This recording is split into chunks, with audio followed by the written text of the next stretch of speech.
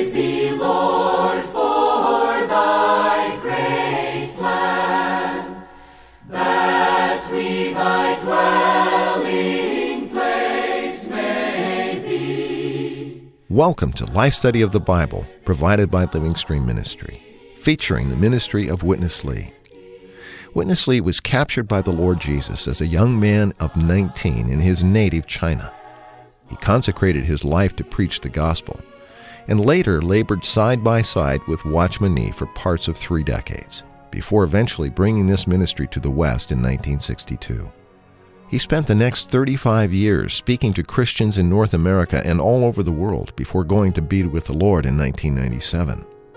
The Life Study of the Bible is his most significant contribution to the heritage of biblical exposition, and we're delighted to be able to bring you short portions of his spoken ministry today. If you have questions or comments, or would like to find other Christians in your area enjoying this same ministry, just email us, radio@lsm.org. Again, that's radio@lsm.org. Here's today's program. After being established as king over Israel, God enabled Saul to defeat 3 successive enemies that were plaguing Israel. But during the course of these campaigns, it gradually became more and more clear what Saul was seeking in his own heart was not God's kingdom, but rather to build up a kingdom or a monarchy for himself.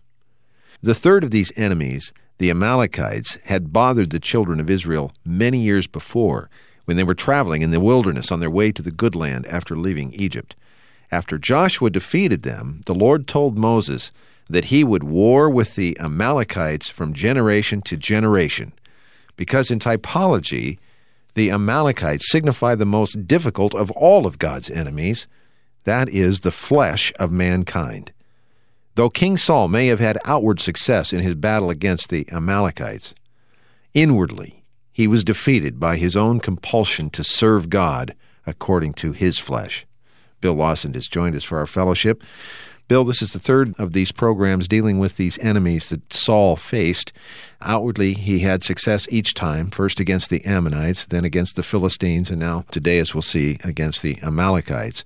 But what is revealed in this sequence of 3 is really quite striking and has a lot of application for us, doesn't it, in our Christian walk? Yes, it does, Chris. Especially these 3, they represent various experiences that we have in dealing with the problems that are still within us.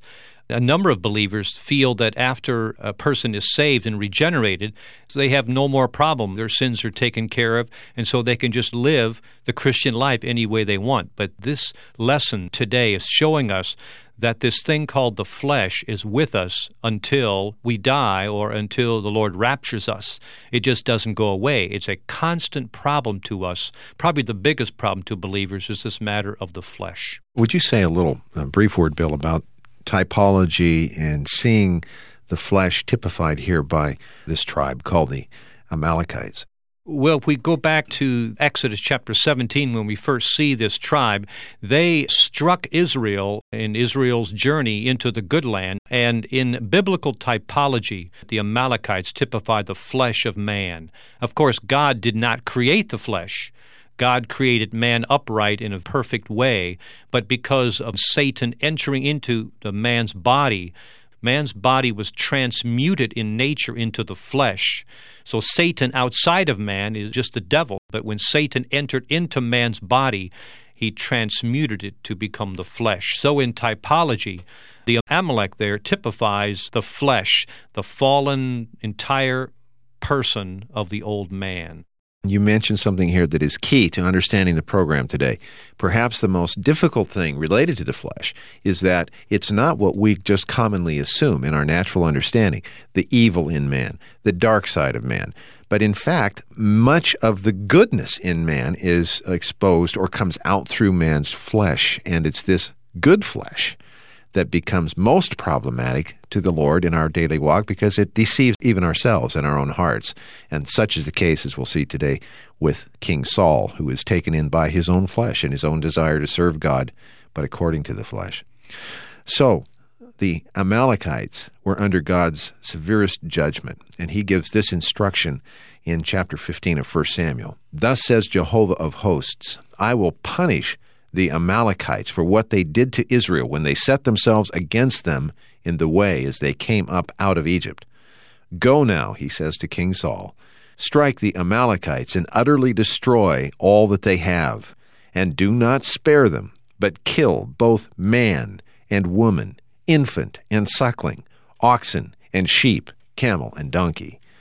Not much ambiguity there, is there, Bill? No, that is quite absolute. That really shows God's severe judgment on this thing called the flesh in man. All right, let's join Witness Lee, and we'll be back to fellowship on this very important point. In 1 Samuel chapter 15, Saul was thoroughly exposed. This is a record of Saul's disobedience. He conquered the enemy, yet he was altogether disobedient to God. So he got fully exposed who he was and where he was. Firstly, God commanded Saul to defeat not only, but also to destroy the Amalekites. In typology, the Amalekites signifying the flesh. According to the Bible, the divine revelation shows us that God didn't create a flesh. God created a man. And this man became fallen. In man's fall, man gradually became flesh. And this was told clearly in Genesis chapter 6 and verse 8. God said, man became flesh. I'm through with man. And in Romans, we are told, no flesh is justified before God.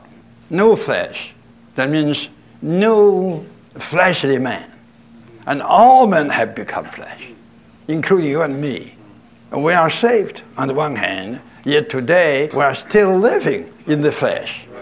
When God in Christ to become a man, John 1:14 says, the Word became flesh.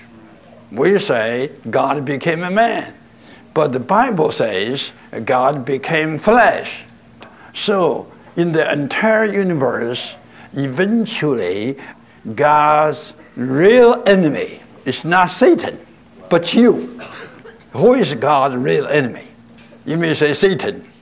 But the more I follow the Lord, the more I realize I am the top enemy of God. Me. As long as I remain in my status of the flesh, I'm the enemy. God didn't spend that many years, you see, to get rid of Satan. The hard thing for God to get rid of is the flesh. Bill, we just have to acknowledge right up front, these are really strong words. It's very fascinating. He points out here in John chapter 1 that the Lord Jesus became flesh. The Word became flesh. It reminded me a little bit, and you correct me if I'm missing the connection here, but recently when we were in the live study of 2 Corinthians, I believe it's chapter 5, where it says he was made sin that we might become the righteousness of God in him, in Christ. Talk about this matter of how he dealt with the flesh. Chris, I would say profound matter when you get into this matter of the Word becoming flesh, because we think, oh, how could that happen? It's easy for us to say God became a man. He was incarnated in the man Jesus, living a perfect human life. But the divine record says the Word became flesh. That means the Lord was incarnated after man fell. So the word there says the Word became flesh. But when you compare that to Romans 8:3, where Paul says God sending his own Son in the likeness of the flesh of sin, and concerning sin, condemns sin in the flesh. So there, it's defined more precisely. The Lord did not have the nature of the flesh of sin. He was only in the likeness of the flesh of sin, and that's how he was able to put the flesh of man to death in his crucifixion. So this is quite a profound matter. So it's a mystical matter that we cannot quite perfectly understand because, as you said, nothing of the sin nature touched or contaminated the Lord Jesus. He was perfect and perfectly without sin. Yet, in some sense, there had to be, as you said, this involvement or this association so that on the cross, when he died, he was able to crucify man's fallen flesh at that time, in addition to, of course, dealing with our sins, which are so, closely identified there. Right. Of course, also in the Gospel of John later, he likens it to the brass serpent that was lifted up on the pole. And there, the Lord Jesus on the cross was like that brass serpent in the form, in the shape, in the likeness of the flesh, but without the serpentine nature, as you said. So that's reinforcing the same point. But again, this is a difficult point. I think there are probably a number of writings, materials that we have at Living Stream that would be helpful on this matter, aren't there, Bill? Right. I would highly recommend Brother Lee's publication called The Experience of Life. It's a very detailed and precisely written work on the dealing of a Christian concerning the natural constitution, concerning the flesh, the self, the old man, the world. And I would recommend highly to the readers this publication called The Experience of Life. Bill, you mentioned, and we've talked a little bit about, we'll come to this matter now, the first encounter with the Amalekites is in Exodus chapter 17. And that was the story where they had been attacked, and the Lord instructed Moses to go up, and he had some assistants with him, and he was to hold his staff over his head. And as long as he was holding the staff overhead, Joshua and the armies of Israel prevailed. But when Moses would tire and his arms would fall, the Amalekites would prevail. And the assistants had to help Moses to keep the staff up. But that was this matter of the Amalekites. And at the conclusion of the battle, the Lord speaks this word in chapter 17. And Moses built an altar and called the name of it Jehovah Nissi. For he said, for there is a hand against the throne of Yah, which is the throne of God. Jehovah will have war with Amalek from generation to generation. You get the sense the hand here against the throne of Yah, or the throne of God, is really the flesh, isn't it? It is really the flesh. All right, let's join Witness Lee once again. There was a type in the Old Testament typology signifying this matter. In Exodus 17, when the children of Israel came out of Egypt and were traveling in the wilderness, the Amalekites came. If you read the Bible, you can see God was very, very serious to deal with the Amalekites. God appointed Moses to pray for this matter, on the one hand. On the other hand, God assigned Joshua to take the people of Israel to fight. Not only to fight against, but to fight down Amalekites. Whenever Moses got tired and his hand came down, Joshua could not stand that fighting. Right? Eventually, God said, I will fight with Amalekites for generations and generations. God will fight. Think about it. Where is Satan that is fighting against God in the flesh? If there's no flesh on this earth, Satan would have no way to do anything against God. Today, in the church life, the trouble is all the time the flesh. So we do have a son. When we turn to our spirit, when we exercise our spirit, the vision is so clear. But when we would not exercise our spirit, but rather to remain in our flesh, the vision becomes dim. It's true. You may be so clear in the morning when you exercise your spirit. Just after 10 minutes, the breakfast has not been over yet. You turn from your spirit to your flesh. You came back to your old status in the flesh. The light is gone. Everything is dim. Who is the enemy to God? Who is the real troublemaker in the church life? You. me. We do have a spirit. Wonderful. But we also have, not only have, we are a flesh. Bill, this is really something. I was thinking as he was telling us, using this example of what happens sometimes at the breakfast table. The distance between our flesh and our spirit can be the span of the universe, but it can also be the shortest distance almost in the universe because it just takes a matter of minutes to get from one to the other, doesn't it? Right. It was interesting, Brother Lee, and the Word talking about the matter that the Lord would have war with Amalek from generation to generation. That means that the flesh is with us, Chris, our whole life. Yeah. The flesh is always with us. Even though the Lord came into our spirit, regenerated our spirit, in our daily Christian life, our practical living may not at all be in our spirit, but absolutely be in our flesh. Because the flesh is not just the evil part, not just the corrupted body of man with a lust, with a pride, with losing our temper, with arguing with our wife. I mean, it's an endless amount of evil things, but also it can be the good things that come from what we are by nature. And we think all the things that we do bad, that's surely blatant, that's obviously sinful. But the good things we do, no matter what I do good, that's okay, but it's not that okay. And I think we'll see this a little bit later, that Saul really did what he thought some good things, but they were absolutely out of his flesh. Yeah, let's come to this point. I think this is important that we save enough time at the end of the program to really cover this because this is so important when we come to the matter of the flesh.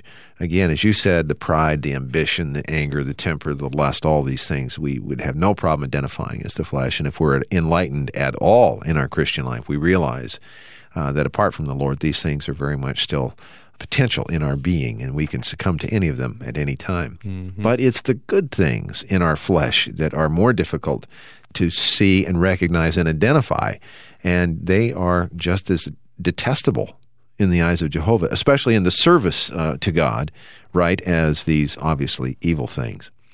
Well, we read a while ago that the commandment that Jehovah gave to Saul here was unambiguous. It was very clear. He was to destroy the Amalekites and all things associated with them, the cattle, the oxen, the male, the female, the infant, the adult, 100% obliteration. That was the commandment.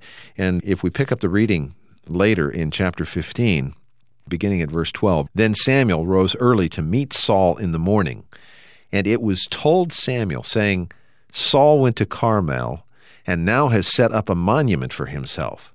And he has returned and passed on down to Gilgal. And Samuel came to Saul, and Saul said to him, Blessed are you of Jehovah. I have fulfilled the word of Jehovah.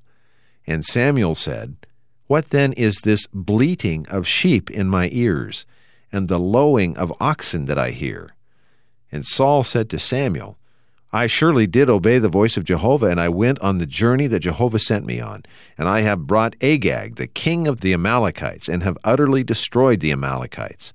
But of the spoil, the people took sheep and oxen, the chief of those things devoted to destruction, to sacrifice to Jehovah your God in Gilgal.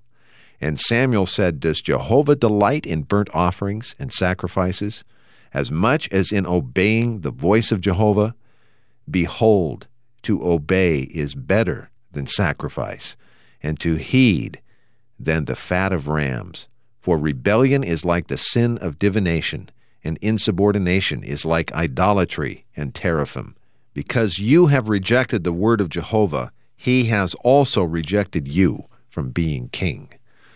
Well, let's join Witness Lee, Bill. We'll have a minute or two to talk about this point.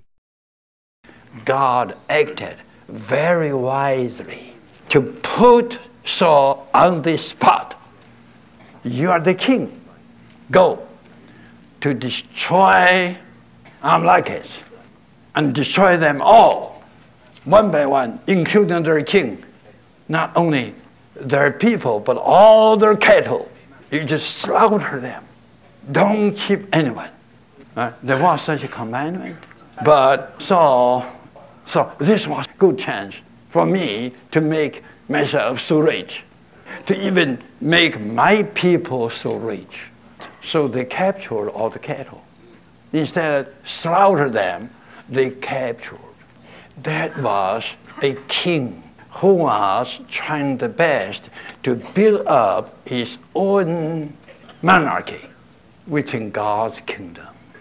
Eventually Samuel told Saul, "Behold, to obey is better than sacrifice." You say you spare the best ones to sacrifice them to Jehovah. But God prefers to have something better. And this something better is to obey His word. You didn't obey the word of God. You brought back for yourselves all the people, all the cattle. Why you went this morning to raise up a monument for yourself? You didn't raise up anything for God. These words are too strong to expose what was Saul there. And where was Saul there? He was an enemy of God. He rebelled against God. We all should be warned not to act, not to do anything in the kingdom of God by your flesh. We are the flesh. We are His enemy. But the Son of God has crucified us, the flesh, on the cross. And He has come into us to regenerate our spirit. Now He is here, living in our spirit, moving, acting, taking the lead to guide us into the line of life for the building up of His body of Christ. And that is also the church of God, which is God's eternal kingdom. Well, Bill, the Lord's command was so clear. Saul was to utterly destroy everything associated with the Amalekites, but he determined on his own to spare the good things, the good items, and to bring them back and use them in his service to God, sacrifice them to Jehovah. And his word at the end of this section was so clear. In the service of the Lord, in building up the body of Christ, there is just no room for anything of our flesh, be it good or bad, is there? Right. It's really clear here that of paramount importance is this matter of obeying the Lord's word. There's this thing called the flesh in each one of us that wants to bring us into self-exaltation. Saul there was trying to say that, well, the people took all the things. Probably Saul didn't want to say no to the people and say, no, God told me to absolutely destroy everything. Don't touch anything. But Saul was not exercised at all, so he just allowed the people to take the spoils, and even he had a good excuse that he could use them in worship and service to God. And this is a real warning to us as believers. Even though we are genuine believers, regenerated, trying to follow the Lord, we can serve God and we can offer a service to God and even worship God from the flesh. This is not easily seen, but it is very sobering that we should not have anything above the absolute obedience to the Lord. Whatever He says, that's it. Bill, it puts us in a situation where it needs to bring us almost to our knees, doesn't it, to ask the Lord to shine and expose what in us fits in this category that we may be proud of, hanging on to, think that this is one of my good traits and I can use this to serve the Lord and honor the Lord. But we need His mercy to give us this kind of light, don't we? Right, really so. Again, I think here the context is not so much the bad flesh or the entire fallen man, but the third definition that Brother Lee gives in the experience of life is this matter of the good flesh, that we can exercise our flesh and live in our flesh, trying to serve God, trying to worship God, trying to offer things to God, absolutely from our flesh, from our natural man, and this is an abomination to the Lord. This is not easily seen, and it's a real lesson for us. It really forces us, Chris, to live in our spirit, to contact the Lord, to exercise, as Brother Lee said, so that we would not do anything from our flesh, whether it's bad or good. Well, I appreciate we can end this program, Bill, on the matter of coming back to our spirit and exercising our spirit to contact the Lord. That's really the salvation from our flesh day by day. We cannot kill the flesh by the flesh. We really need to walk according to and by the Spirit, don't we? Right. Good program, good fellowship. Thanks, Bill. You're welcome, Chris. We hope you have been enlightened and helped by the program today. This book that Bill referred to, The Experience of Life by Witness Lee, if you'll call us toll-free, in addition to the printed life study, we can give you information about how to receive that. We're out of time, but let me give you quickly the toll-free number. It's 1-888-LIFE-STUDY, 888-543-3788. Bill, thank you for joining us today. Join us again very soon. It's good to be back. And for Bill Lawson, I'm Chris Wilde. Thank you for listening. Dear Lord, we give ourselves to Thee. Receive us into Thy wise hands. This program is brought to you by Living Stream Ministry, publisher of the ministry of Watchman Nee and Witness Lee. To find out more about these two 20th century New Testament ministers, we invite you to visit our website, lsm.org. There you'll find more than 600 titles from both authors available online. You can also listen to recordings of Witness Lee's spoken messages and see the full array of material that Living Stream has to offer. Again, that's lsm.org. Thank you for listening today.